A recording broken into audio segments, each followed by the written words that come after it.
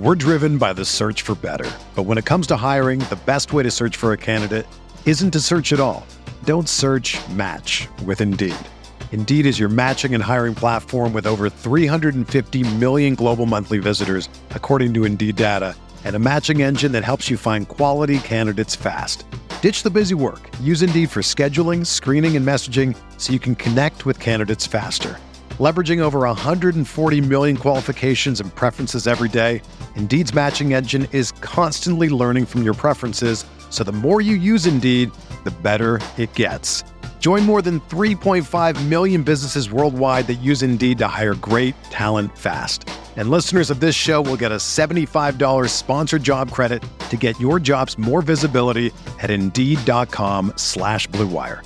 Just go to Indeed.com/Blue Wire right now and support our show by saying that you heard about Indeed on this podcast. That's Indeed.com/Blue Wire. Terms and conditions apply. Need to hire? You need Indeed. All systems are go. Ladies and gentlemen, Chris Van Vliet! So good to see you, my friends. Welcome back to another audio adventure on Insight. I'm Stevie V, Chris Van Vliet. We are back inside the beautiful Blue Wire Studios at the Wynn Las Vegas. And it's funny because I have a lot of people that will message me and say, oh, that's so cool that you moved to Las Vegas. Well, actually, I still live in California with my wife, Rachel, our dog, Luna, our baby that is on the way. I'm just in Vegas like a few times a month to do these interviews. We stack them up, we pre-record them. And I mean, if you've ever seen the video version of any of these interviews on my YouTube channel, you know that the studio is unbelievable. It is incredible. So why would you not want to record there? And so happy to have my good friend Brant Pinvidic joining us in the studio for this one. He's someone that I've wanted to have on the show for a long, long time. He's a super successful Hollywood producer, the guy behind massive TV shows like Bar Rescue and The Biggest Loser. And you know, one of the most important things in that Hollywood world is being able to pitch your idea and get it out in a clear and concise manner. So he's now taken that skill of him being able to pitch these TV shows and get them sold and get them put on TV. He now helps anybody who wants to get their message out, not just in a clear way, but like get your message out so that people will remember it and be able to pass it along to other people. So he has a best-selling book all about this. It's called The 3-Minute Rule, Say Less to Get More from Any Pitch or Presentation. And I can't recommend it enough. So check out his book on his website. It's BrantPinvidic.com. You can also check him out on social media. It's just his name, at Brant Pinvidic. If you're looking for me, I'm at Chris Van Vliet. And thank you so much to John Jackson 6999, who left this review on Apple Podcasts. It says, awesome. This podcast is literally the best thing I've ever listened to. I just love it so much. And there's a bunch of emojis here, but like literally the best thing you've ever listened to? That's very kind, but there's got to be some sort of hyperbole there, right? Literally the best thing. But in any case, thank you for the kind words. I will read one review on every single episode as my way to say thank you to people like John Jackson who left this review. So if you're listening to the show right now on Apple and you haven't left a review, leave a few words. We'll read it out on the show. Or if you are listening on Spotify, man, the ratings on Spotify go such a long way. So if you have a second, click those stars and that's it. It's that simple. All right, let's do this thing. Please welcome Brant Pinvidic. So good to see you. You too, buddy. Oh man. Miss you. I miss you too. We've gone on a lot of adventures together. We have. We've had a lot of meals together. We go back. We go back. We have things. We have deep connections. And I've been saying for a long time, we actually need to do this podcast. You're such a fascinating individual. You've had an amazing career. And here we are, we're doing it. Here we are. So thank you for coming into the studio for this. I tried. And you're the best dressed guest that we've had. Well, thank you very much. When I'm interviewing, when I'm doing television movie junkets or when I'm doing red carpets, I'm dressed like this. Yes. In the studio, a little bit more laid back. I get it. Listen, it's all about suit by choice, I say. I feel like you have a lot of superpowers. Well, thank you. You do. Chris. I'm actually very curious. What do you think is your superpower? I think communication is the big one, being able to understand ideas, being able to convey those ideas to others in a way that they understand. Effectively has proven over and over again to be, I guess you would call it my superpower. That is what I do better than most people in the world. You're so good at getting a big idea and being able to and this is the whole thing, the 3-minute rule. You're so good at taking a big idea and narrowing it down to all right, this is the actual thing you're talking about. You've been talking for 20 minutes, 30 minutes. This one line is actually the thing you're talking about. Yeah, and I never would have understood or explored how valuable that is in the marketplace until you see how hard it is for people to do that. People get so entrenched in their ideas and what they are doing that they can't see the path to explain it. They don't know how to build a foundation of understanding for other people. And so for whatever reason, that skill of mine happens to translate pretty well into a lot of different industries. When did you realize you could do this? It's not like a natural thing. It was developed. It was specifically developed. And I can remember when it really started is after I first moved to Los Angeles and I was in Hollywood. I was going to a big pitch meeting at CBS, and I've been in the lobby of CBS, chatting, waiting for my turn to go into the pitch room. Yeah. And out walks Simon Cowell. And there's Simon. So he says hi. We're chatting, and I'm thinking to myself, oh man, I don't really like to follow Simon Cowell into a pitch meeting. This sucks. And then I see him looking over my shoulder as we're chatting. And I turn around and it's Mark Burnett walks in. And I realize Mark's got the 3:30 slot. It means he's going to be pitching after me. And I'm wedged between these two superstars. And I am less than I'm nothing today to them. You could imagine how little I was 15 years ago. And that's the guy who created Survivor, Shark Tank, and so on and so on. Yeah, one of the greatest producers of all time. Of course. So I just got almost like a wave of panic. And the idea was hey, I can't be in this room yipping and yapping and trying to impress the president of the network. They don't really care about me. I got to get in and out of here. And we went in there and we were talking and a little chit chat. And I was in and out of that room. Pitch the show. Here's what the show is. Here's why we think it's good for CBS. Here's how we're going to make it. Here's the budget.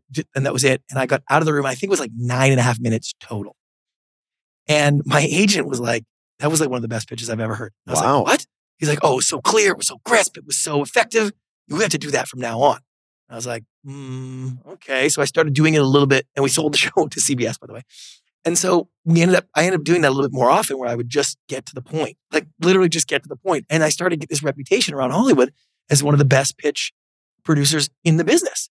And I remember thinking I'm not trying very hard. I'm not really doing a lot of stuff out of the box. And so when I honed that skill to be okay, strip all the other crap away.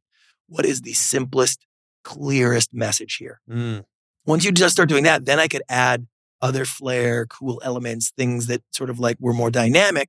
And that's sort of how the reputation grew. And so it went from there. So let's take it back. I always love talking to fellow Canadians. In fact, we just had a fellow Canadian in here right before. It was Murray the Magician, who's he has a show at the Tropicana. And you do that thing where you're all these other famous Canadians, and you name off right, all of them. Where does the story begin for you?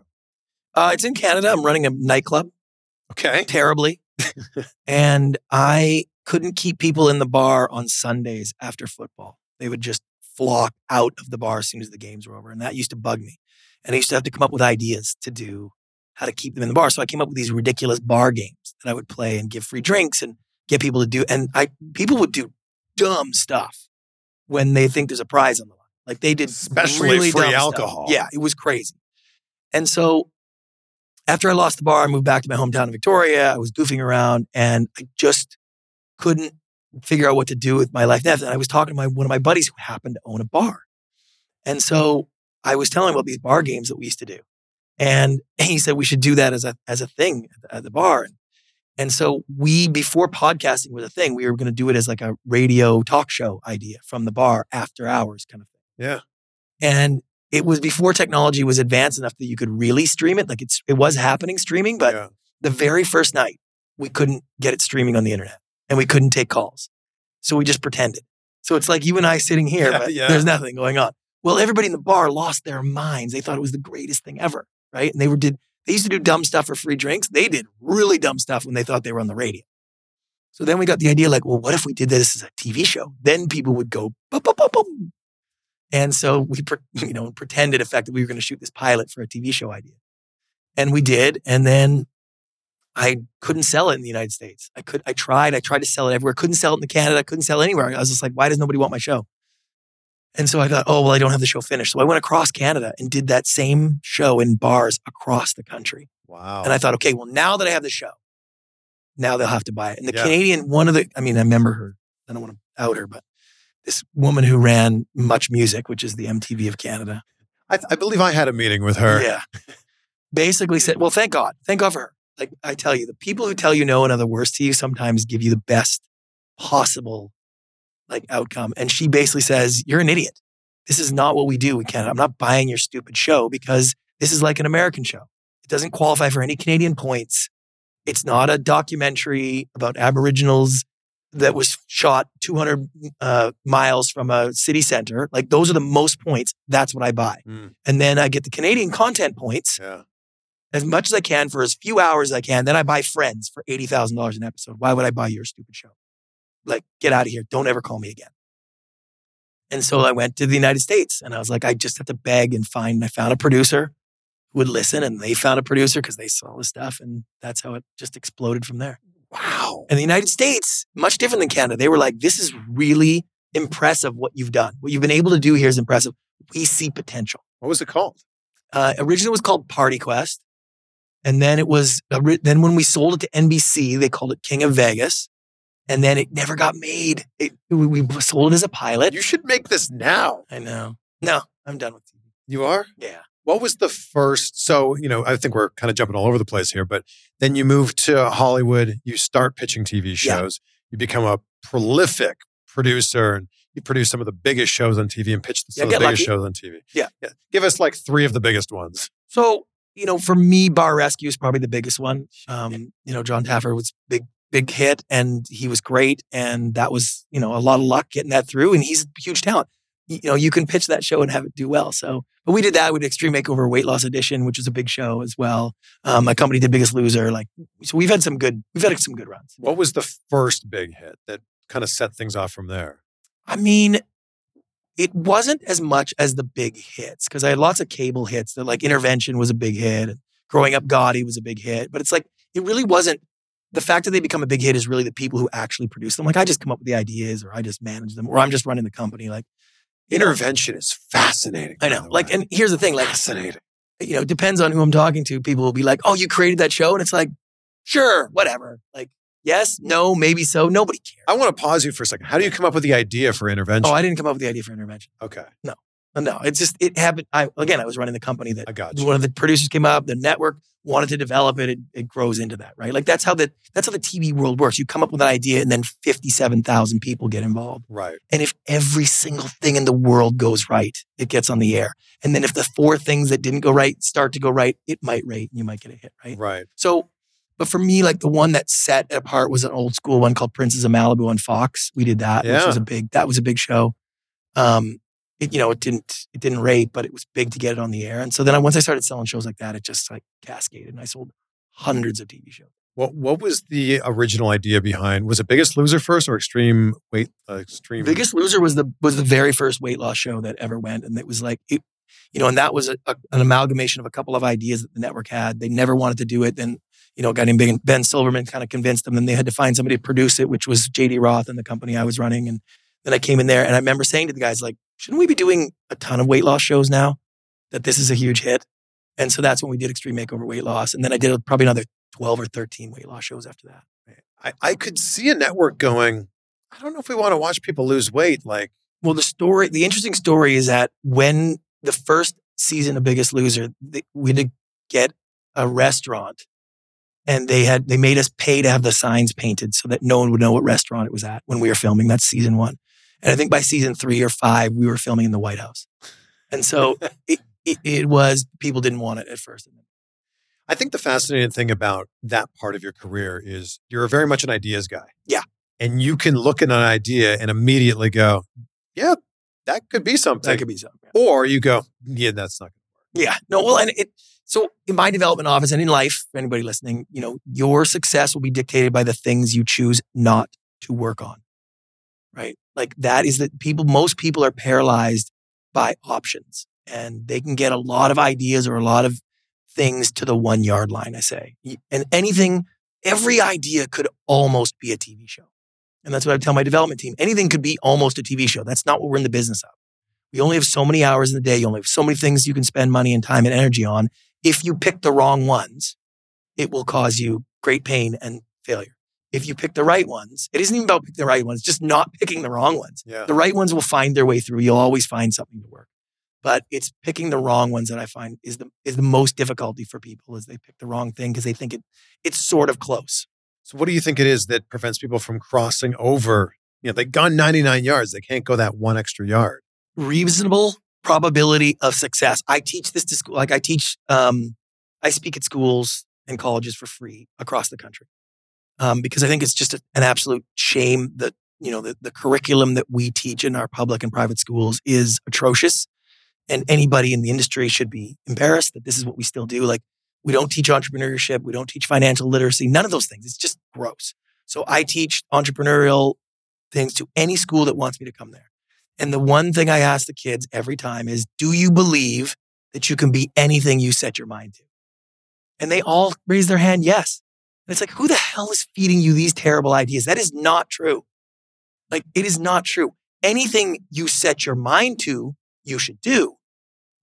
And anything you can do, you should set your mind to. But it doesn't mean because you set your mind to it, you're going to be able to do that. And I'll show a clip from Lady Gaga at winning her Academy Award. And she's in tears and she's saying, like, don't let people tell you no, and don't let people tell you you can't do it. And people told me that I was never going to make it. I just kept pushing through. And then here I am. And I was like, what are you doing? Why are you telling people this? She's one of the greatest performers of all time. Yeah. And people told her no. So guess what? If you aren't already one of the greatest performers, like, the odds of you making it to Lady Gaga success are 0. So don't listen to her. That's the worst advice you could possibly get. It's like, that's not real. So you're just crushing the dreams of young Americans. You know what? I'm okay with that and I wrote an article for Forbes. Like, that's like, sometimes no is the right answer. Like, listening to your inner voice and saying, like, I can do it anyways when everything else is telling you no is a terrible idea.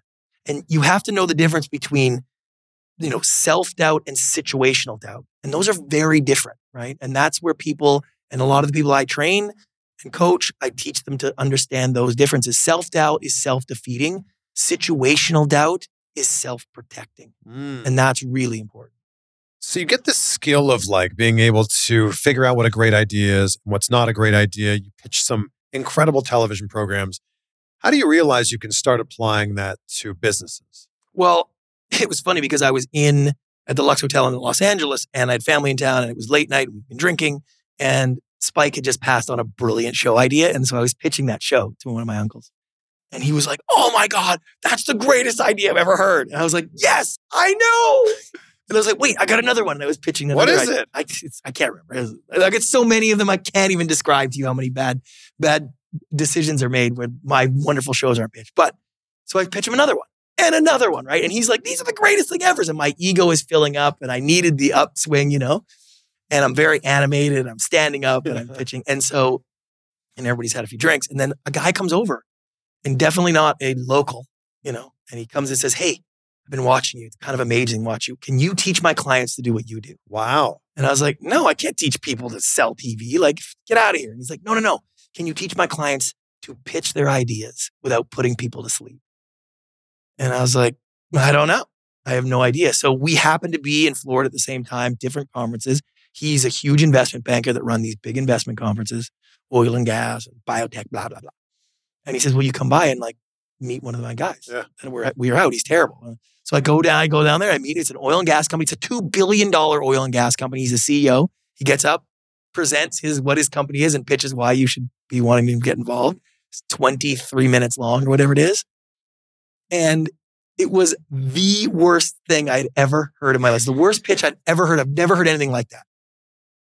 And I was like, oh my God. And they're like, what do you think, Brad? And I was like, I think I have to watch it again and I'll take some better notes. But yeah. So we pitched it again later this afternoon. And I went up to him after and said, hey, did you say that you could still drill for oil at $31 a barrel when everybody else is laying their rigs down at 37? Like, is that what I heard? He's like, yeah. And I was like, it took you 17 minutes to mention that? Like, maybe we could move that up. And so I redid some of his slides. And, begged me like, hey, can you redo my entire presentation? I was like, I got a job. He flew out to Los Angeles over the weekend. I helped him in a hotel room, ballroom or whatever. And he left a voicemail on my phone, and he was almost in tears. And he just said, "You changed my life. I've never felt like this. I used to hate going on the road, raising money. Now I'm so excited. I'll never forget what you've done for me." Wow. And I was like, oh my God, no network president has ever said anything like that to me before. They don't even say thank you. And, like you and me, we're one chromosome away from being a caveman. It's just like, I'm just like, my ego was like, oh, Brad won. And so I asked the investment banker, got any other people? And it's like, you want to make friends with an investment banker? You just make him some money. And so those guys completed their raise. He's like, yeah, I got other terrible clients that can't pitch. Can you help them? What's the biggest mistake that most of them make? They try to tell you everything they know all at once. And what's the thing that you teach them? I teach them how to lay the foundation of understanding. So if you think about what we do in Hollywood as storytellers, what people always know in the pitch world and the sales world is the sort of state and prove method. Chris, would you like to eat anything you want and still lose weight? And you're like, oh, yes, I would. Let me tell you more, right? I'm going to state something big that you want, and then I will explain it to you and prove that I can do it. And if we had a time machine and we can go back to 1987, that would work amazingly well. But picture yourself in an elevator pitch, and someone says, hey, Chris, I have an investment that could make you 10 times your money by the end of the year. Do you lean in and be like, ooh, tell me more? Yeah. Or do you lean out and go like, oh God, total crap, right? Like right. We recoil from that now as an audience. We're so used to it. And so what I teach is called the inform and lead method. And it's what Hollywood's been doing for 100 years, right? I'm going to take you through the details piece by piece to build your understanding so that you will be led to the conclusion. You will start to understand, oh, wait, so I can make 10 times my money by the end of the year after I explain it to you. And you think about it, and I use this on stage all the time where I'll show a picture of the Titanic. And it's like, does anybody know what happens to this boat? And like, everybody in the world knows. So why are you sitting in the theater for 3 hours to watch a movie about a boat that sinks, right? It's because we tell the story, right? If you're looking at my favorite movie, Shawshank Redemption, we don't start the movie be like, Andy Dufresne escapes from this horrifying prison. Spoiler alert, by the way, if you haven't seen it. Right? Such a good movie. Right? We don't start with that. Like, oh, he escapes. Let me tell you why, right? Like we lead you through the characters, the understanding, the emotion, piece by piece. So at the very end of the movie, doesn't matter how many times you've watched it, you're like, please, I can't wait for him to escape, right? Yeah. And that's sort of where I retrain people. So your book is called The 3-Minute Rule. Book is called 3-Minute Rule. How did you determine that it's 3 minutes? Well, we used to do that in the edit bay, right? Like every scene had to resolve within 3 minutes. I'll use the example like when I do on stage with Shark Tank. Yeah. Somebody comes in to pitch an idea. Almost every pitch is 3 minutes. That's right. And it's like, that's a 3-hour session, right? Yeah. And they boil it down to almost exactly 3 minutes because it's like there's a ton of science behind it. But we as human beings, we process information in sort of these 3 key categories, right? We conceptualize, we contextualize, and then we actualize. So once we understand the concept, that's the first thing I need to know. What is this? What's going on? What are we doing? Then I understand the context, which is like, okay, how does this relate to me? And then I actualize, which is like, do I want to get involved? What's my next move? That's what we do. You can decide what you're going to wear for dinner tonight or whether we're going to go to war with some other country. It's same exact decision-making process. It's interesting. And you point this out in the book. Like if you were to go out to dinner tonight. Yeah. And then tomorrow your friend goes, how was dinner last night? Your summary of dinner is probably going to be about 3 minutes. At the very most. In my seminars, I'll do this as a clear example. I'll get people to come up and pitch me their favorite movie. And it was like, tell me every detail, everything. Just walk me through the whole thing. It's like, you don't get to 3 minutes. That's so true. You know what I mean? It's like, this is a movie you've seen 50 times. You love it more than anything. It doesn't matter what it is. Or I'll have people close their eyes and you at home, you can do this as well. It's like, and I'll ask them, I'll be like, I want you to answer this question. Why do you live in the house you live in? Why did you buy that house? Why did you choose that house? Okay, then ask yourself why that's important. Why that neighborhood? Why this, right? Yep. You're talking about the biggest purchase in your entire life. Sure. And you will explain it to yourself in your own head in like 4 sentences that have no adjectives, no descriptors, nothing. And it's like, and when I tell people to close their eyes and do that, and the funny thing is I did this in New York on stage, and I tell everybody in the audience, okay, close your eyes. I want you to answer these questions. And so it's like, I had forgotten that like to tell people to open their eyes. So there's people like 5 minutes, 10 minutes later. And then in New York, I used to do cars, like tell me why you drive the car you drive, right? Yeah. And which seemed like a good idea. Except nobody in New York drives, right? So, yeah. But the idea is like you could explain the biggest decisions of your entire life in 3 sentences.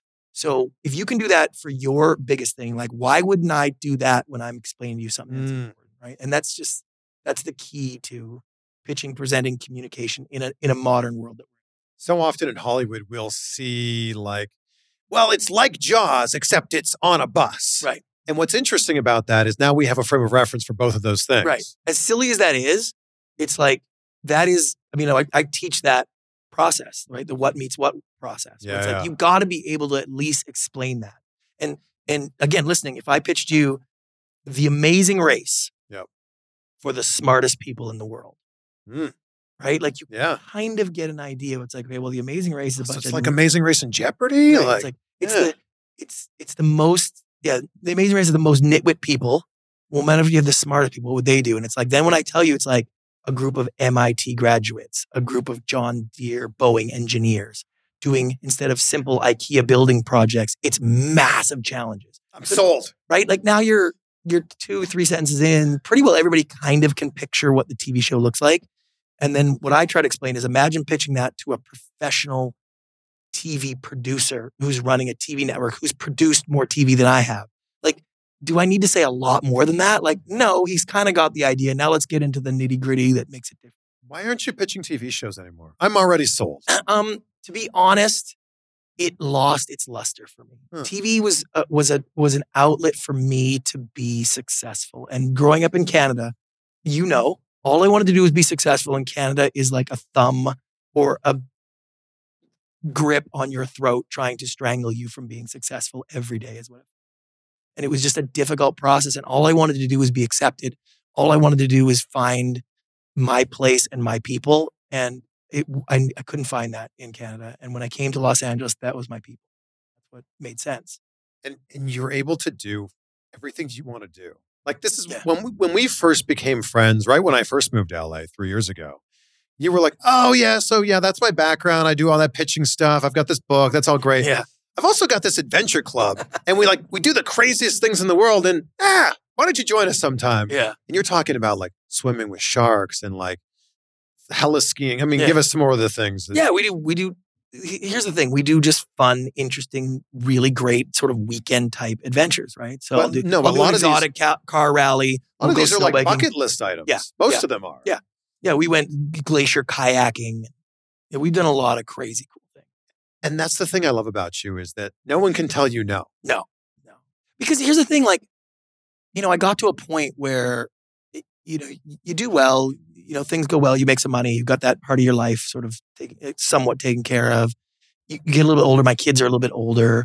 I used to be very, very important to everything that they were doing. And then you lose a little bit of that. And same thing in television. It's like, once you get a few shows in the air and your IMDb credit, scrolls a few pages, it's like, well, what are you doing now? You're not spending the money you're making. I'm chasing deal to deal to just get paid a little bit more. It's just like, I just ran out of the joy. And, I probably told you a story when I was driving down the 405 in traffic and some guy had jet skis on the back of his truck. And I was like, I haven't been jet skiing in like 10 years. Like, why not? It's like, right, because my friends, not only do they not have jet skis, my friends don't even own pickup trucks in Los Angeles, right? Like, and I got so angry, was like, when am I going to jet ski again? Like, this is crazy. Like, all I do is work and chase relationships and all the crap that comes with Hollywood. And so I rented 5 jet skis that weekend and I sent emails out and I had like 30 people want to come. And I was like, well, where were you guys with your jet ski wanting, right? Yeah. And it was interesting because the head of CBS had emailed me, said, oh, I wish I could have gone jet skiing that weekend. I love that idea. Let me know when you're going again. And my job is to try to get in with the guy at CBS. So I was like, I'm going next weekend, Tom. And so I rented 5 more jet skis. And then it was like, well, what else do I want to do? Well, I'd like to go off-roading. Okay, well, we'll go rent a bunch of dune buggies. And so it became a way for me to be important and give people experiences and produce some joy for people, which I, in my sort of insecure, narcissistic way, love being the center of attention. And so I do it by doing benevolent, fun things. That works. And it just gave me an excuse to find more things in life that were bigger, better, bolder experiences that I could feel like I won the weekend. Do you have anything left on your bucket list? I mean, honestly, there's very little. Like there's very little. I would imagine. We're going this year. We tried to do it yesterday, but the weather didn't, but we're going to go kite skiing this year. So it's like kite surfing, but with skis. So that's one I've been really wanting to do. Man. Like I really wanted to do that. So most of the other stuff, it's like we've done a version of it now. And like I don't do like high impact, like base jumping or skydiving. Like I'm not into that level of adrenaline. I'm more in the experiential side. So we've like whitewater rafted all over the place and caught every kind of fish you could think of. It's the new year, which means new habits for a lot of people. Maybe you want to lose some weight. Maybe you want to eat a little bit better. Well, if you're looking to eat better and save money this year, cut back on those expensive takeout meals and get started with HelloFresh. You'll love how fast, easy, and affordable it is to whip up some restaurant quality meals right from your own kitchen. And they've got so many different options, so much flavor, and they're perfect size portions ready in less than 15 minutes. So you can have taste and quality done quick with recipes like falafel power bowls, seared steak and potatoes, or Southwest pork and bean burritos. They've got a lot of different options of like meal types you can have. Meat and veggies, family friendly, quick and easy. I'm on the fit and wholesome meal, and my wife Rachel and I love cooking up these meals because you open up the box and everything you need is right in there. So no more trips to the grocery stores. No more asking, what do you want to eat tonight? I don't know. What do you want to eat tonight? Because you just open up the box and boom, it's right there. So go to HelloFresh.com/Insight22 and use the code Insight22 for 22 free meals plus free shipping. That's HelloFresh.com/Insight22. Use the code Insight22 for 22 free meals plus shipping. HelloFresh, America's #1 meal kit. We're driven by the search for better. But when it comes to hiring, the best way to search for a candidate isn't to search at all. Don't search, match with Indeed. Indeed is your matching and hiring platform with over 350 million global monthly visitors, according to Indeed data, and a matching engine that helps you find quality candidates fast. Ditch the busy work. Use Indeed for scheduling, screening, and messaging so you can connect with candidates faster.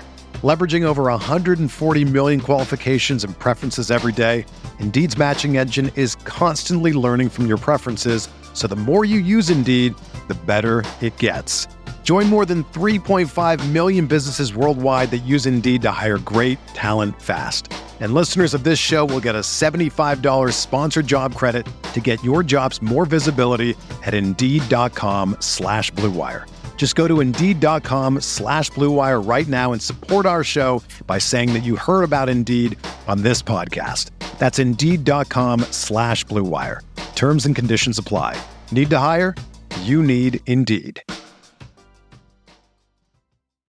When you need mealtime inspiration, it's worth shopping Kroger, where you'll find over 30,000 mouth-watering choices that excite your inner foodie. And no matter what tasty choice you make, you'll enjoy our everyday low prices, plus extra ways to save, like digital coupons worth over $600 each week. You can also save up to $1 off per gallon at the pump with fuel points. More savings and more inspiring flavors make shopping Kroger worth it every time. Kroger, fresh for everyone. Fuel restrictions apply.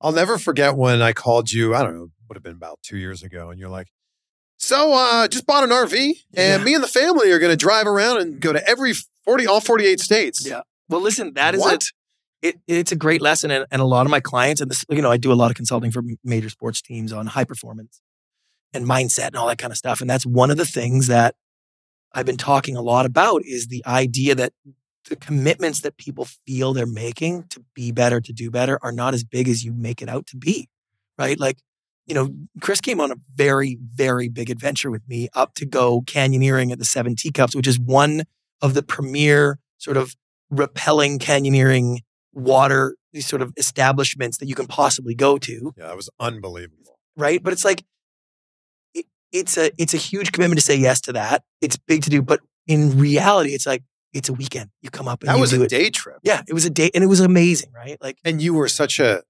prolific guide. Oh, thank you. I'm basically leaving my life in your hands here, and you're like, yeah, don't worry, just do this thing, and you were right. And the water was like 38 degrees. Yeah, it was cold. That was cold. But when we did the RV, the thing was like I was gonna go for 6 months, go for all 48 states in an RV. I'm not a camping guy. I'm not an RV guy. I have a life, as you know, like relatively active in general. And so it's like I'm just gonna pick up and leave for 6 months and just drive around. And like it was so crazy. And I remember when we left the driveway, I was like, I can't believe I'm doing this. But in reality, it's like I was less than 48 hours away from taking the RV to the local dealer and be like, buy it back, hopping on a plane and showing up back at home. Sure. Like, it felt like a huge commitment, but in reality, as I realized, like, wait, all I'm out to do is to enjoy life, have experience, do well. And if at any point this doesn't meet that standard, I can just go back. And that's what I say to people when they're thinking about moving or trying something else. Or, I have a buddy who was trying to convince his wife to go live on a boat for a couple of years in Florida. And I was like, yeah, go do it. And if you don't like it, sell the boat. Yeah. And I think that that's been hard for people lately is they get really good at one thing. And that usually is their work. With who I train, it's usually work. They're good on the court. They're good in the field. Yeah. And everything else in their life, they're kind of average at. They're mundane. And so instead of working on those areas, because that's not fun. I don't like working on things that I'm mundane at, right? I like working at things that I'm awesome at. Yeah. And we're all the same. And so what I try to show people is that, hey, you can be as good having fun recreational moments with friends, family, adventures as you are at the office. It isn't a vacation from your life. It should be part of it. Yeah.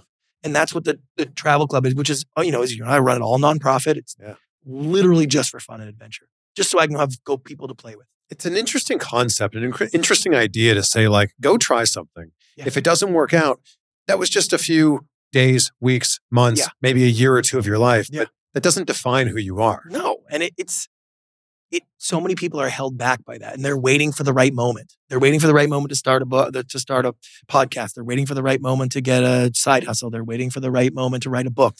They're waiting for something to happen. And I went through that myself, right? Like I wanted to write this book, but I was already having very large clients, like a Fortune 500 clients. And I was like, if I just do a little bit better, then I'll be good enough to write this book, right? And what you realize in life is it's not who's the most qualified. It's not who's ready. It's who puts up their goddamn hand and says, that's me.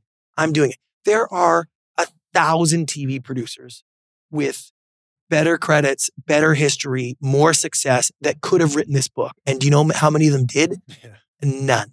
So I did it and I'm the guy. And now I'm the expert. And they now come to me for stuff. And it's like, yeah, well, you could have done it too. Now, maybe they didn't want to. I'm just saying that's where people in. And I had so many people from the television and film industry come to me after the book came out and I left the industry and I started doing this all, full time effectively. And basically ask me how they get out of the business. Because, a lot of people don't feel like they have marketable skills. Like if you're a doctor, I get it, you can go somewhere. But for most people, they don't feel like their skills are transferable. Mm. And it's because they just have a very myopic view of where their world fits for them. You know how many people reached out to me when I left the day-to-day of television in 2019 to focus on content creation, podcasting, YouTube? So many of my friends and colleagues who still work in local television or just work in television in general would reach out and say, I see what you're doing. How can I do that too? I know. Isn't that crazy? It's fascinating. There's also something to this. It's the idea of when you start doing something, people will start to see you in that way. Yeah. And I'll never forget, because I met you in 2020 in the heart of the pandemic. We were going on these adventures. I knew you as Adventure Brand. And here you are as Suit Brand sitting in front of me. Professional brand, yeah.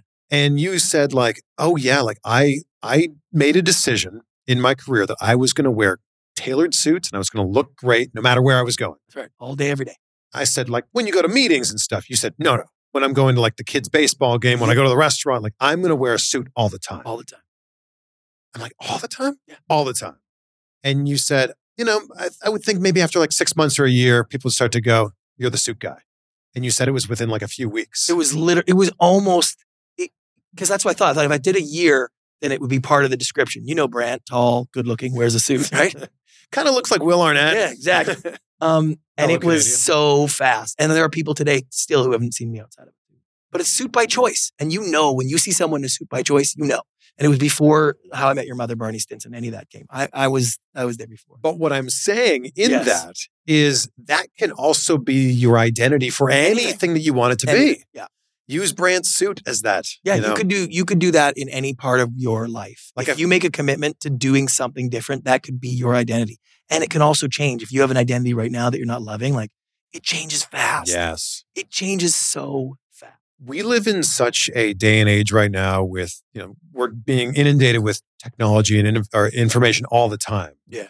That I feel like if you were to make a stand today and make a decision today and go, I want to be an expert on whatever, fill in the blank. Yeah.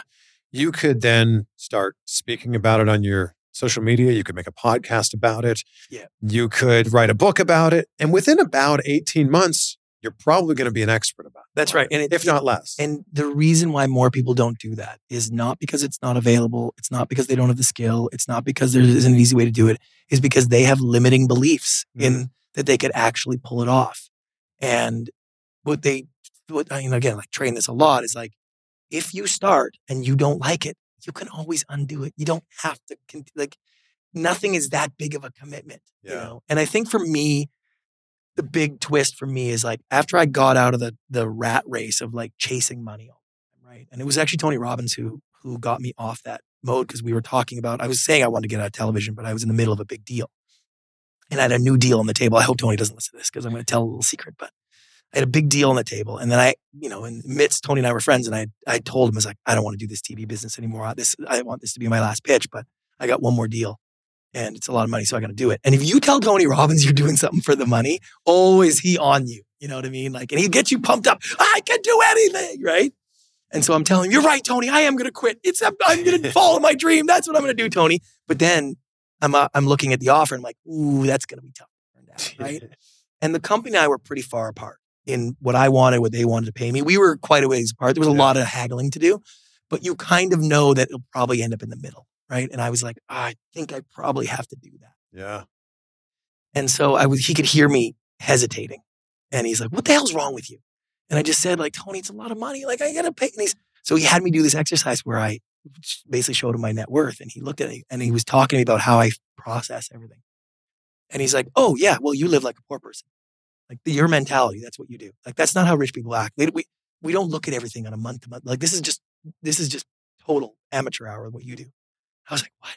And so he got me in a different frame of mind. Now, the funny part is that I was actually coming up with lies in my mind of like, what I'm going to tell Tony when I take this deal, right? Because I don't want to disappoint the guy. Yeah. So I'm trying to come up with ways. Oh, they made it non-exclusive, Tony. I don't have to do it. Or like, I couldn't come up with anything. Anyways, the company actually called me back and said, hey, we're too far apart. I think it's better if we part ways. Wow. And so then I called Tony and be like, you can't believe it, Tony. They offered me triple. And I still said no because I need, right? But it was like the moment where I was like, all right, I'm never looking at my day-to-day, my monthly bill. Like, I'm not doing that anymore. I'm looking at life years at a time and I'll figure it out. And when I was out of TV and I sold enough books, like I don't need to sell any more books.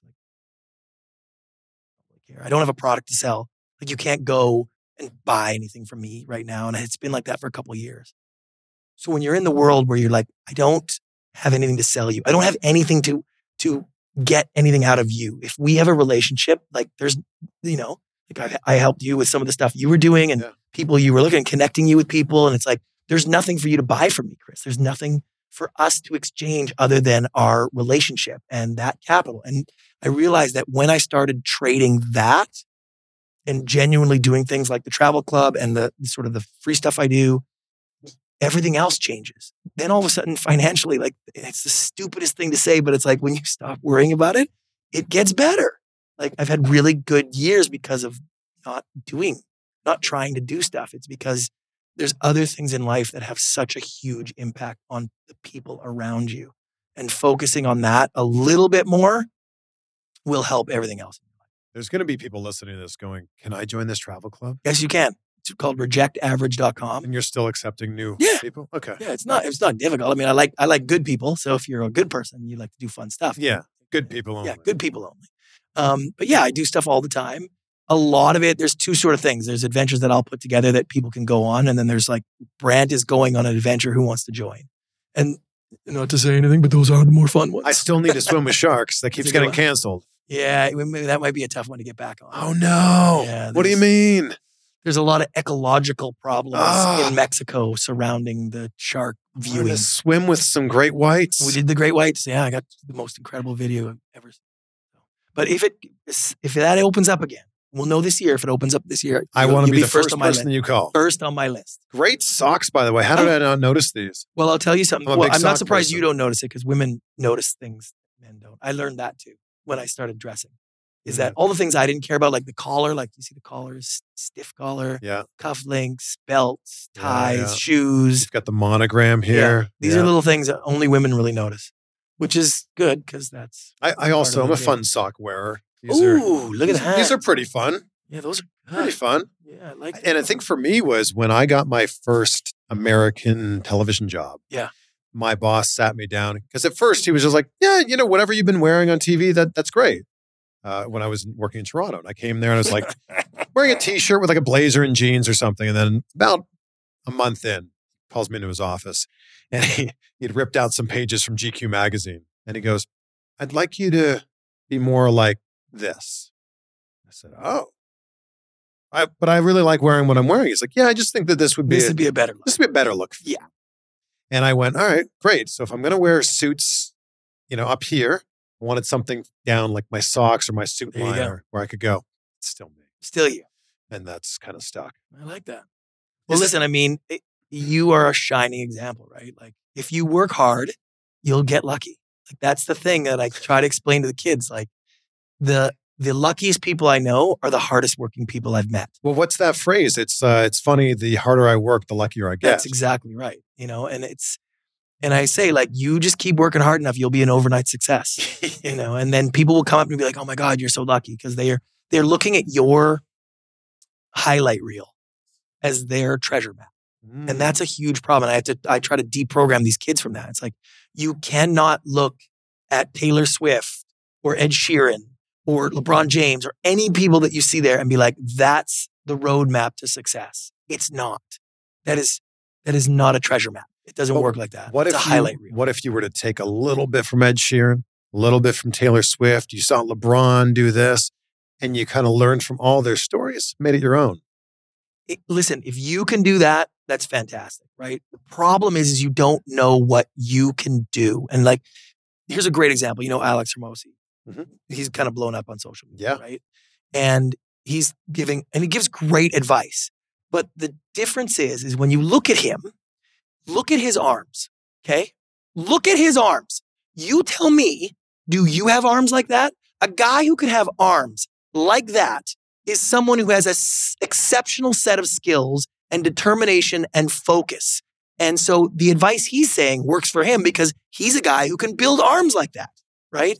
And so you at home, if you don't have those skills, using his advice is very difficult to do, But right? you could build arms like him Could you? if it was, of course. Really? Eat more, lift lots of weights. Sure. If you had the right nutrition and coaching and time. Yeah. Yeah, except that's not the way the real world works.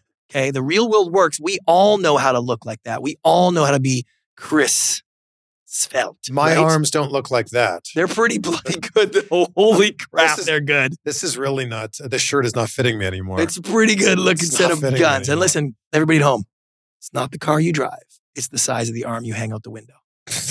Okay. But we all know how to look like that. The details are there.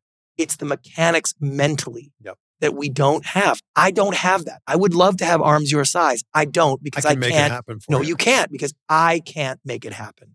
I can't commit the time, the energy, the focus, the dedication. Like there's a whole bunch of things that I can't do. And that's part of baked into my personality, into most people's personalities. So I caution you, if you're looking at highly successful people that do something at an incredibly high level, it's very difficult to cherry pick certain elements of what they do and incorporate it. Like, Because you're saying hopefully they're you all can. tied in together. yes, Yeah, again, and who Alex they are. Hermosi's arms belong to a person who can work that hard and that focused. Well, Alex That's Hermosi's original business was starting gyms, so it all makes sense. Okay. But when you listen to what he's done, it's like he's done things that are exceptional. I'll give you a perfect example. Yeah. I did a television show with John Bon Jovi, one of my favorite performers of all time. It was a highlight of my life. I had breakfast with John Bon Jovi, just the two of us. When I looked at the calendar, my assistant was like, you got breakfast tomorrow with John. I was like, wait, where are the other people? It's just the two of us. One of the great moments of my life. As we were developing the show, I called him one time to talk about something. He picks up the phone. We're chatting on his cell phone. And I was like, hey, I hear the guitar in the background. And I was like, John, oh man, what are you doing over there? Some cool rock star stuff? And he goes, no, I'm practicing my scales. Okay. This is John Bon Jovi. This is not John Bon Jovi 30 years ago. This is John Bon Jovi 4 years ago, practicing scales. Wow. And so it's like, you don't know what goes through that effort to become what John was. And this, again, you don't know how difficult it is to get arms the size of Alex Hormozi's. It's really difficult. And it's like, it's just really difficult. And so he can apply some of those things to business and all that stuff. And I find that people, they go too deep into the guru system. They sign up for courses. They sign up to be part of things. And it's like, what I teach in the school is reasonable probability of success. Does this have a reasonable probability of success? We all know that restaurant that's been 14 different restaurants on the corner that never works. Yep. And yet some other chef or some other person will think, I can do it. It's because they don't understand the reasonable probability of success. When that gets to be too difficult, it makes everything, because success is hard and you got to focus. And if anything is against you, it's like, don't do it. And like I said, I like Alex. I love his advice. Just be careful, because a lot of it you can't follow because you can't follow it, right? It's no different than him telling you how to get arms, 20 some odd inch arms. Like, yes, it in theory works if you're that guy. We have covered so many things here. I know. I love this. So, I'm eclectic. I end every conversation talking about gratitude because it's such a big, important part of my life. I wake up every day. I say out loud 3 things I'm grateful for, and it really at least make me realize I've got some pretty good things. Yeah. What are 3 things in your life that you're grateful for? I am very grateful that I started the process of this gratitude journey earlier, because I realized how much work it is. So I can now feel, I don't call it gratitude in my sort of thing. I call it sort of the victory piece, the high intensity living, right? Like, I feel like I'm going to win today. By the end of the day, I'm going to be like, I won it. I crushed it today. This is amazing, right? And when people ask me, don't you ever take a day off? I was like, yeah, I do. And I crush it. Oh my God. If there was a prize for who lazed by the pool for 4 hours and did nothing, I'd be on the podium. So I'm really thankful that I started that program early. So I was able to do that. It's given me the opportunity. And I learned that phrase. I can't believe this is my blank. I can't believe this is the house I live in. I can't believe that's a great way of phrasing. I phrase that. Yeah. Can't believe this is my car. Can't believe this is my wife. I know. Can't believe these are my kids. And you learn, people sort of teach the idea that you have to live in that moment. And it's like, no, you can't live in that. You can practice small moments that can become larger moments. And then most of your day can be in there, but you can't do it all at once. So I'm very thankful for that right now. Standard stuff. I got 3 amazing kids, and I got that whole family thing is pretty spectacular for me. So I'm pretty happy about that. But the other thing I'm really grateful for is just the future and the relationships that I'm going to experience. I feel like I've unlocked a lot of potential for more joy for myself, for others. And I've learned, when we went across the country, we learned how easy it is to impact people's lives positively. You can bring joy to people so fast, so easy. It's a text. It's a kind word. It's something you do for somebody. We did what was called Dinner Across America, where every single night we just went and found some stranger and invited them to come to dinner with us. And I taught my kids about how you can just impact people's lives with something so basic as like, hey, you want to come dinner with us? Tell us your story. Yeah. And so I'm so thankful and grateful. Like, I have a year ahead of me to just explore that at the highest level. What a great way to end this. There we go. Man. Brant Pinvidic, thank you so much. I appreciate it, man. Just nothing to sell. Just talking. Love it. Everybody. Okay. Big thank you to Brant for joining us in the studio. Thank you for being with us in the studio as well. Head to Brant's website, brantpinvidic.com, to get a copy of his book, The 3-Minute Rule. And if you're looking for Brant on social media, it's just his name, @BrantPinvidic. I'm @Chris Van Vliet, and Harold S. Kushner said it best. Do things for people not because of who they are or what they do in return, but because of who you are. Be great. Be grateful. We'll see you on the next one for some more insight. Everyone is talking about magnesium. It's all you hear about. But why? What do we know about magnesium? Well, magnesium is the number one mineral that 75% of Americans are deficient in. If you are a woman over 35, magnesium will help you rediscover balance, energy, and vitality. Magnesium supports more than 300 enzymatic reactions in your body, including those involved in hormonal balance. From functional medicine doctors to mental well-being and female hormone experts, we all know that magnesium is the one mineral to improve all aspects of well-being and health. But which one? Magnesium Breakthrough from Bioptimizers, the trusted choice recommended by leading experts with 7 best-absorbed forms of magnesium to ensure your body receives the support it needs for overall well-being. Go to bioptimizers.com/balance today and use code BALANCE10 for 10% off. Support your journey to wellness at bioptimizers.com/balance. Magnesium Breakthrough from Bioptimizers, your foundation to optimal health and vitality.